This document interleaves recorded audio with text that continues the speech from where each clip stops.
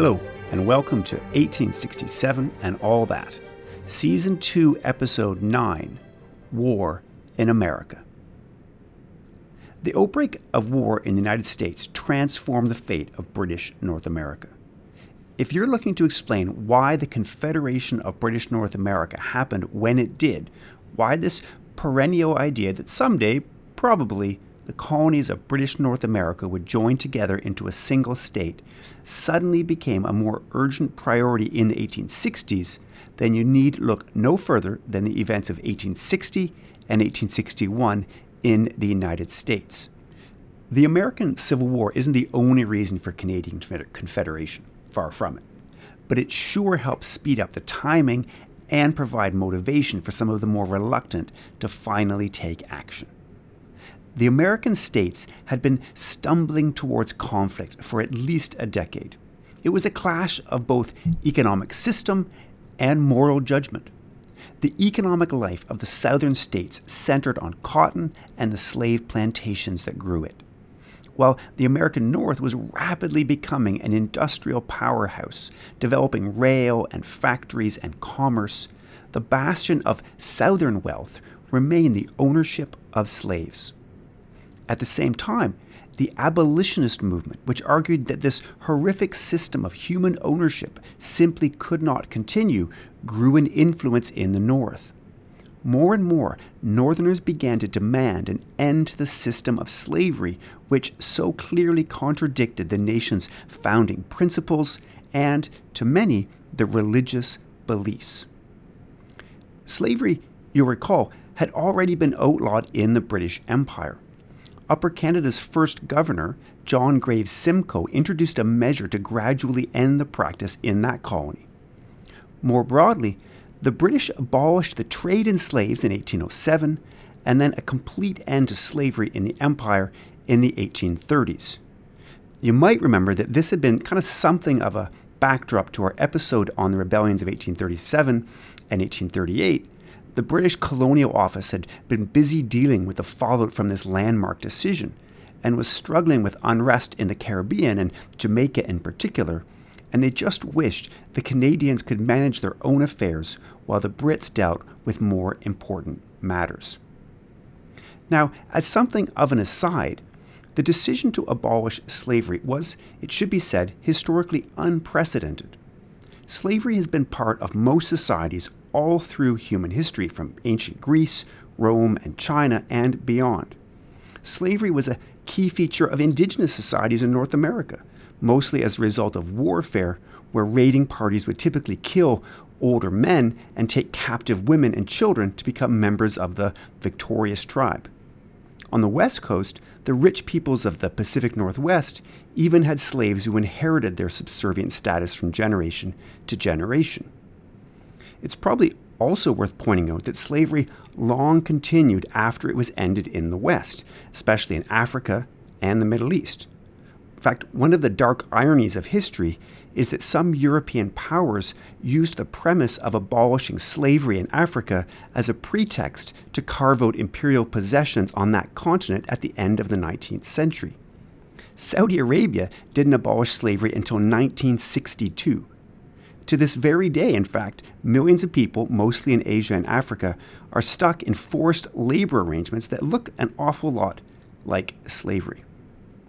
All of this takes us far afield, but it's useful context to understand how historically novel was the idea to abolish slavery in the British Empire at the end of the 18th and early 19th century. The United States, though, was, at least within the English-speaking world, rather late to the game, and many American abolitionists knew it. As the American nation spread westward in the 1840s and 1850s, expansionists took the fight about slavery to the periphery, debating whether the new Western states would be slave states or free states. It mattered to the overall balance of power in the American Union. In November of 1860, American voters brought all of these debates to a crescendo when they sent Abraham Lincoln, representative of the new anti-slavery Republican Party, to the White House. Even before Lincoln could take office, South Carolina announced that it was seceding from the Union. Other states followed, and by early 1861, two vast political behemoths faced off against each other. One, the United States of America, and the other, the new political entity created by the slave states, the Confederate States of America. War officially broke out in April of 1861 when a Confederate army attacked the Union forces at Fort Sumter. The next 4 years would see a bloodbath of industrial proportions. And although it might now seem obvious that the North was destined to win with its superior numbers and industrial capacity, to say nothing of its pure anti-slavery moral reasoning, this was not at all clear to everyone at the time. What was clear, to British North Americans at any rate, was that life was going to be a little tricky so long as war lasted, and maybe even worse after the war ended. What would happen, for instance, if a victorious North opted to put its battle-ready, mobilized forces to the task of international expansion? By finally ending the pesky British presence in North America once and for all. This was, of course, all speculation. But it was speculation more than a few armchair generals were making on both sides of the border. Heck, it might have even come before the end of the Civil War. More than a few outsiders fretted that some incident might lead to war with Britain early, some unfortunate mishap, a silly brazen action by an angry American or Confederate officer, or arrogant slip by a British sea captain. It might just spark a conflagration that would push the American conflict northward and bring Britain and British North America into the war. The Confederacy desperately wanted this to happen, to gain a strong ally. As we're going to see, this remained a possibility for quite some time, and there was more than one situation which threatened to do just this. The first, and possibly most significant, occurred in November of 1861, only a few months after the start of the war. But before we get to this moment of diplomatic danger on the high seas, we need to briefly catch up on what had happened on the Canadian scene since the Prince of Wales sailed back home the previous year. Well, actually, we need to go back a bit further to 1859, because last week I completely neglected to tell you about the Great Reform Convention of 1859, and no history of Confederation is complete without an account of that event. It all centered, of course, on the idea of federation. Even as Americans were debating the problems of their union, reformers too were obsessed with the injustices of the Canadian Union and the problem, as they saw it, of the underrepresentation of Upper Canadian votes and interests. The trick was how to solve this imbalance. Brown had been, and continued to be, a believer in the idea of representation by population. Just make representation in the Assembly dependent on the number of local electors, and the problem would solve itself. Upper Canada, with its larger population, would get its due. But he knew better than most that these ideas did not sell well in Lower Canada. Brown's response in 1859 was to try a different approach, and so he and his supporters organized a great convention of Upper Canadian reformers for the end of that year, where he sought to convince his party that another solution was possible: federalism. If Upper Canada could not achieve what it wanted immediately via rep by pop, then maybe they could get what they wanted and convince Lower Canadians that they too could preserve their independence in a federal system. This could be a federalism of just the Canadas, with one general government and then two local governments, or it could be a federalism of a wider British North American Union, exactly the kind of thing that Alexander Galt had gone into the Macdonald and Cartier ministry to sell. In 1859, after the debacle of the previous year's double shuffle incident, this was not necessarily an easy sell to reformers. Many had been so angered by the Governor-General's mistreatment of Brown and their side that they were tempted to throw away the British parliamentary system altogether and push for more American-style Republican options. And then there was the group of reformers, small but still influential, from the eastern part of Upper Canada, who centered around John Sandfield Macdonald. They were committed to the Union as it was and thought that reformers just needed to embrace the double majority concept. That is, allowing for majorities from each section to govern those issues that related to each. But at the Great Convention, Brown maneuvered his way around these groups and managed to get the often divisive and capricious reformers to agree to a federal solution to the Canadian problem. It was both a huge triumph and, well, kind of, in the short term, meaningless. This is because when the convention ended and Brown came back to Parliament in 1860, his ideas went nowhere. Brown introduced a series of proposals into Parliament calling for a federal solution.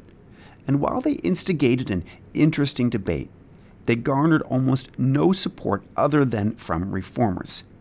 Confederation remained, for the moment at least, a party measure. But still, you can see that something was brewing. Different actors at different times had proposed federalism as a solution to the Canadian problem.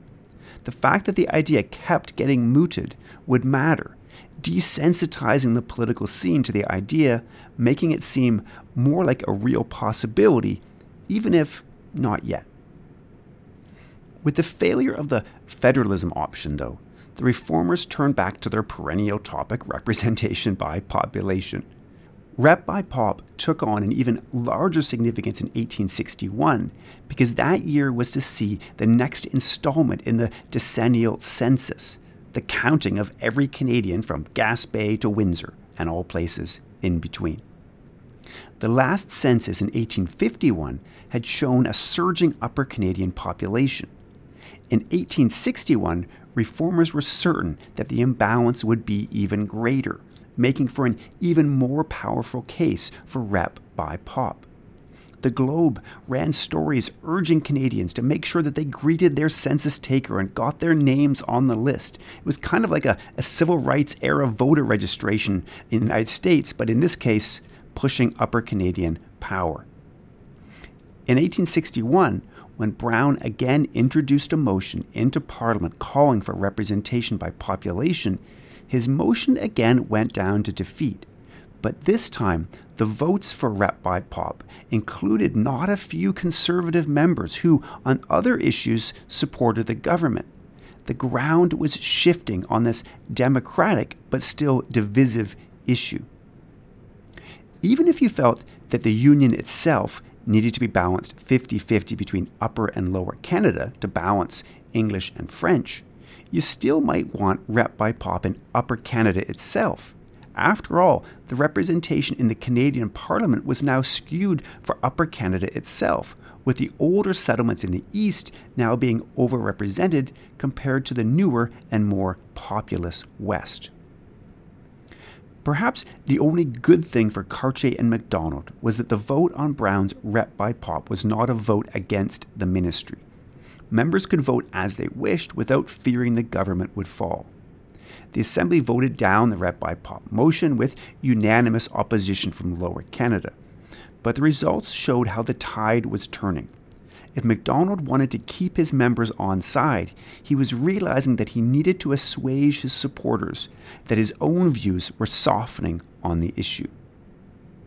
The problem was that even as support grew in Upper Canada, resistance hardened in Lower Canada. For Lower Canadians, it was a matter of national survival.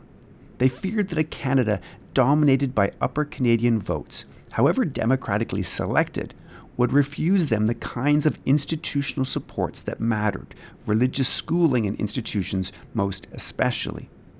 In fact, these problems caused serious problems for reformers in their hopes to unite across the Lower Canada-Upper Canada divide. The Lower Canadian leader, Dorion, wrote to George Brown, declining Brown's plan for a united reform coalition. It was all about Rep by Pop. As Dorion put it, quote, "The great and perhaps only difficulty in the way of a united reform party," he wrote, "is the question of representation. There is no party in Lower Canada who, while in opposition, could attempt to submit a proposition or agree to a plan for the settlement of this question on a basis which would meet the view of the Upper Canadian majority without completely destroying itself as a party. It's not as if there weren't other matters of interest to Canadians in 1860 and 1861, but Rep by Pop had become, for reformers, a necessity and, for most Lower Canadians, an impossibility. Even as the Southern soldiers fired the first shots of the American Civil War at Fort Sumter in April of 1861, Canadian assemblymen were in the midst of debating the nature of their own union and the issue of representation by population. That year, 1861, was an election year in the Canadas, and it proved, inadvertently, to be more important than many at the time realized. On the surface, not much seemed to have changed. The Cartier-Macdonald government yet again won the support of a majority of seats in Parliament. They were showing that the new Liberal-Conservative coalition that had replaced the old Reform coalition had staying power. This time, the Liberal Conservatives even won a majority of seats in Upper Canada. But the election was significant in a couple of respects. For one, the results did not nearly represent as strong a victory for Cartier and Macdonald as it might have seemed. As the vote on Rep by Pop earlier that year had shown, the government was in fact divided, and the growing support in Upper Canada for Rep by Pop was, under the surface, going to represent the same problem for the government as it did for Reform. That is, it was going to make coalitions across the Upper-Lower Canadian divide a very difficult matter, given how much Lower Canadian opinion had hardened against Rep by Pop. The government majority, as we will see, was not stable.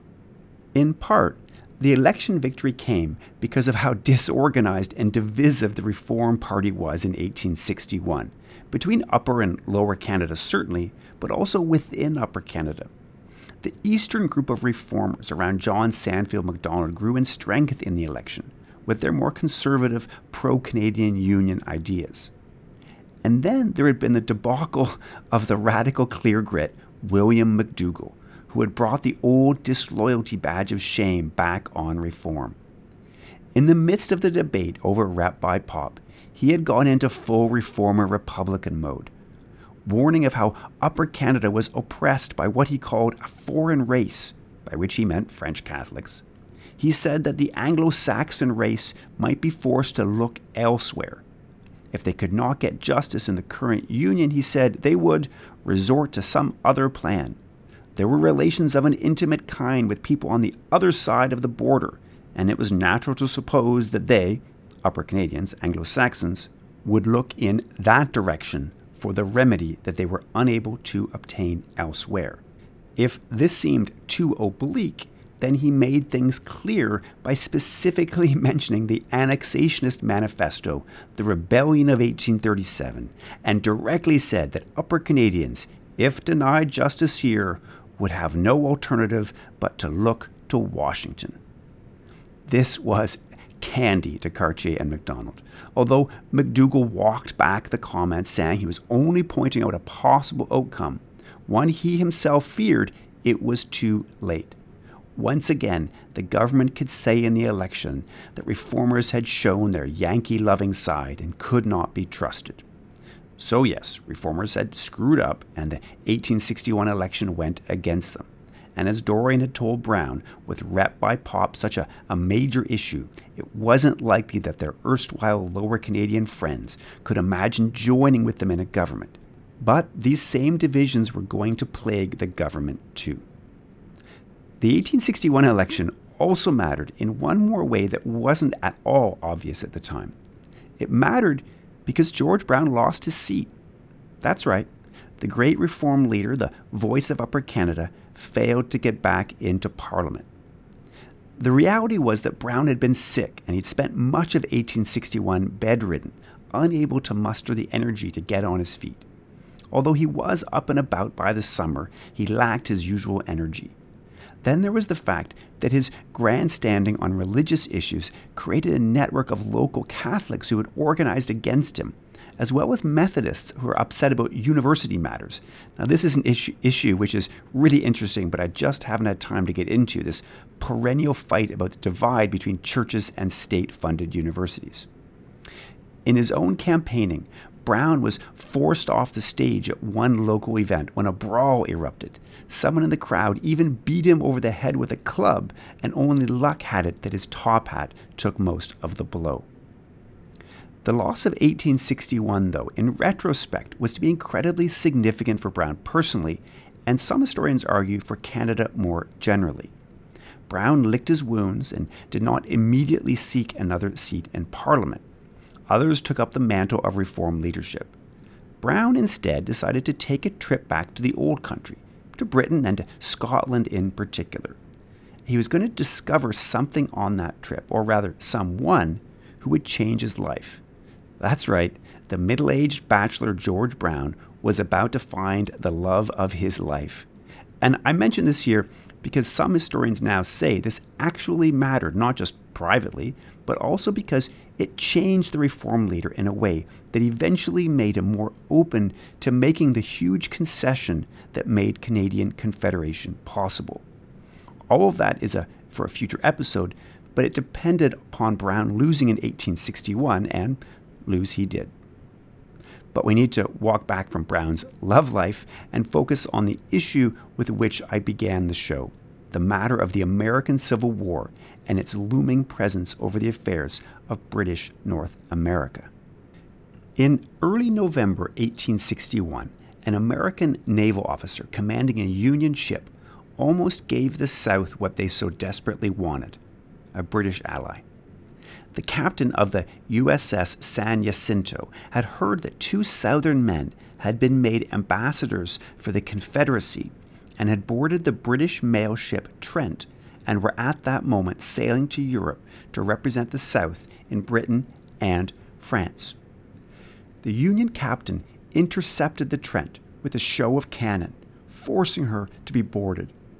The Unionists then took the Southerners and their secretaries back to Boston, where the local authorities put the men in jail. From the moment the news arrived in British North America in mid-November, the whole scene changed. How would Britain react? Would Britain see the boarding of one of its ships as a sufficiently offensive diplomatic insult, enough to provoke her into outright war? After the outbreak of American hostilities, the British government had declared its neutrality, having no interest in getting involved in yet another conflict with its former American colony. But even in declaring neutrality, the British offended the Northerners. For to be neutral, they had to somewhat recognize the South diplomatically. And the North took this as an insult, of course, because to them the South was merely a rebellious splinter faction within what was supposed to be the United States of America. The always testy relations between Britain and the North were on edge and primed for just such an event as what would soon be called the Trent Crisis. In England, the British reacted angrily to what they saw as an act of piracy and an affront to the freedom of the seas. They dispatched a statement to the Northern government demanding both an apology and the release of the Southern captives. What's more, they made it an ultimatum. It had to be done by December 26th of 1861. To put muscle behind this threat, the British immediately ordered the largest maneuver of troops to British North America since 1814. More than 14,000 soldiers sailed for the Americas, 2 whole battalions plus engineers and artillery. British North America hadn't even waited for news from London before it too readied itself for a possible war.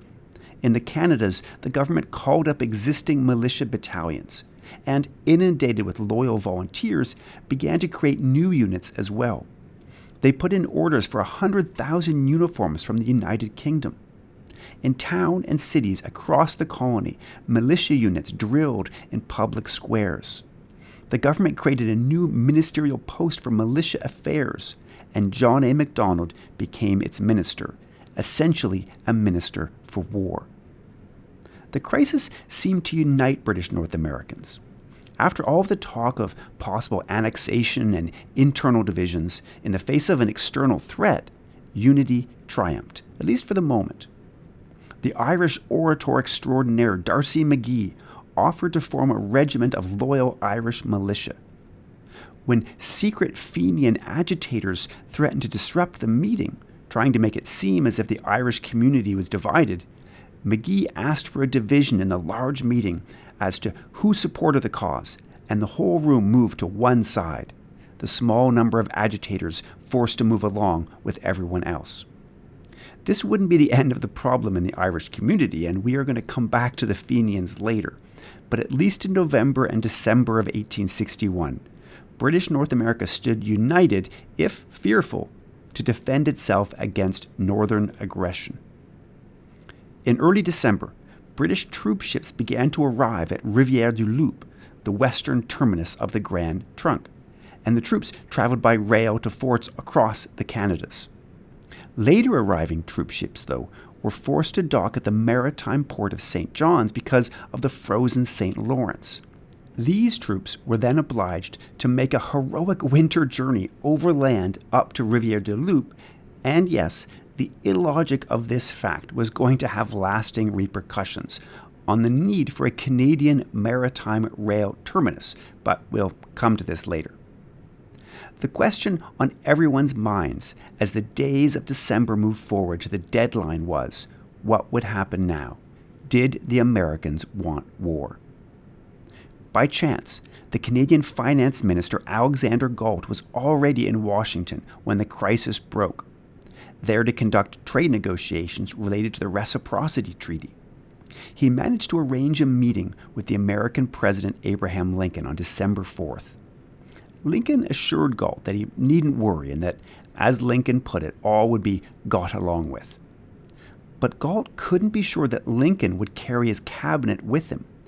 In particular, there was the decidedly anti-British Secretary of State William Seward, who had frequently stoked up resentment against Britain and British North America in particular. When Galt asked why the Americans had ordered troop maneuvers near the Canadian border, Lincoln had told him that, well, we must say something to satisfy the people. It wasn't all reassuring. But on Christmas Day of 1861, one day before the British deadline was set to expire, the Boston jailers let their southern captives go free.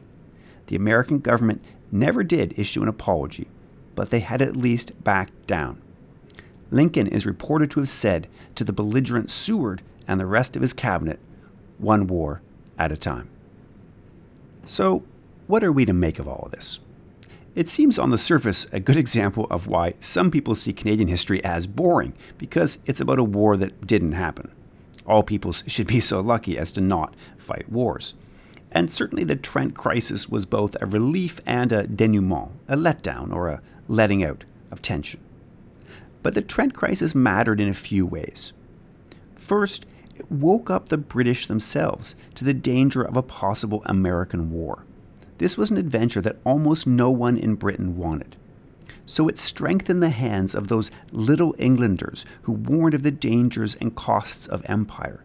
If war broke out, Britain would have been responsible for the safety of a far-flung and almost indefensible string of colonies right on the American border. A series of colonies which were supposed to be taking care of their own defense.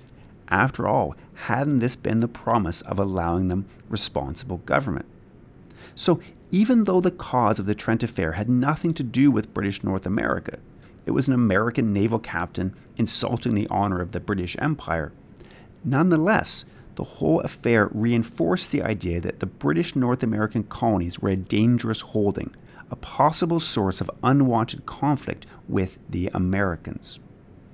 And as the Civil War continued on, and especially as some desperate Confederate supporters came to think that perhaps they could use British North America as a base from which to attack the North on its exposed flank, the feeling grew in Britain that it would be better to push the British North American colonies to unite and take care of their own defense.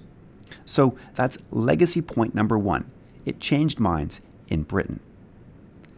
Secondly, there was this tricky matter of the frozen St. Lawrence and the winter trek of British troops overland to the railhead at Rivière-du-Loup. How was it possible that British North America did not even have an eastern terminus for its rail that was in British territory? Remember, the Grand Trunk eastern terminus was in Portland, Maine, in American territory. Now, so far, I've been mostly ignoring the ongoing calls for an intercolonial railway, but we're getting to the point where this idea is going to matter. Because some of the biggest proponents of intercolonial union were also advocates for this intercolonial railway. And so, yes, railway promoters. In the aftermath of the Trent Affair, a number of people began to think that something had to be done about this. Next, the Trent Affair also reminded British North Americans that they had better start taking this defense business seriously. John A. Macdonald was now the Minister of the Militia, and he would immediately get to work, setting up a commission and then bringing forward an ambitious plan for colonial defense that would cause no end of headaches to the Cartier-Macdonald government. But perhaps the final words this week should go to the great orator of Canadian Confederation, D'Arcy McGee. For the Irish Catholic McGee, who so often found himself at the hard end of religious and sectional tensions in the country, was nonetheless an exponent of a unified idea of Canadians and British North Americans that would grow over the next few years. In the face of the American threat and in the midst of internal divisions, McGee expounded on what united Canadians. McGee called for a Canadian nationality, not French Canadian, nor British Canadian, nor Irish Canadian. As McGee put it, quote, patriotism rejects the prefix. There is room enough in this country, he went on to say, for one great free people. But there is not room enough, under the same flag and the same laws, for 2 or 3 angry, suspicious, obstructive nationalities.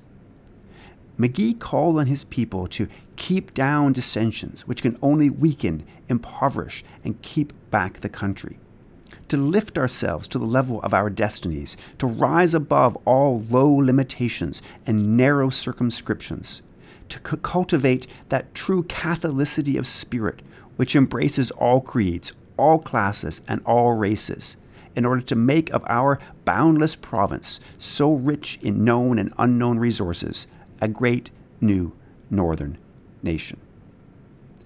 In some ways, the push for Canadian Confederation came for pragmatic reasons, to solve political and constitutional problems, and can seem more than a little prosaic.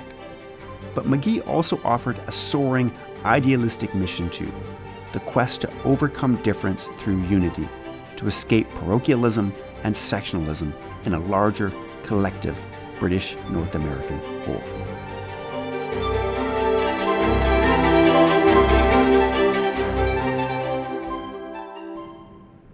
Thanks for listening to this installment of 1867 and all that. If you like what you've heard, please consider leaving a 5-star review wherever you get your podcasts. Tell your friends about the podcasts wherever and however you choose. Next week, we return to Canada in the midst of an American Civil War, where all of a sudden, the politics of war and defense have become paramount. And we will finally give that other John Macdonald his due. For this is when John Sandfield Macdonald gets to test out whether the idea of the double majority is more than just an idea, and is instead a real and genuine solution to the Canadian dilemma.